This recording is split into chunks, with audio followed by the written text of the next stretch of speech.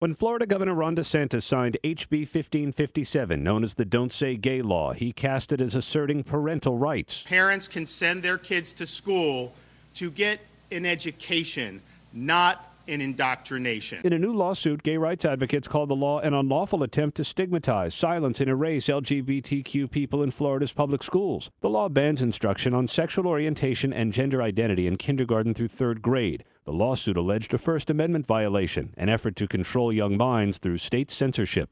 Aaron Katersky, ABC News, New York.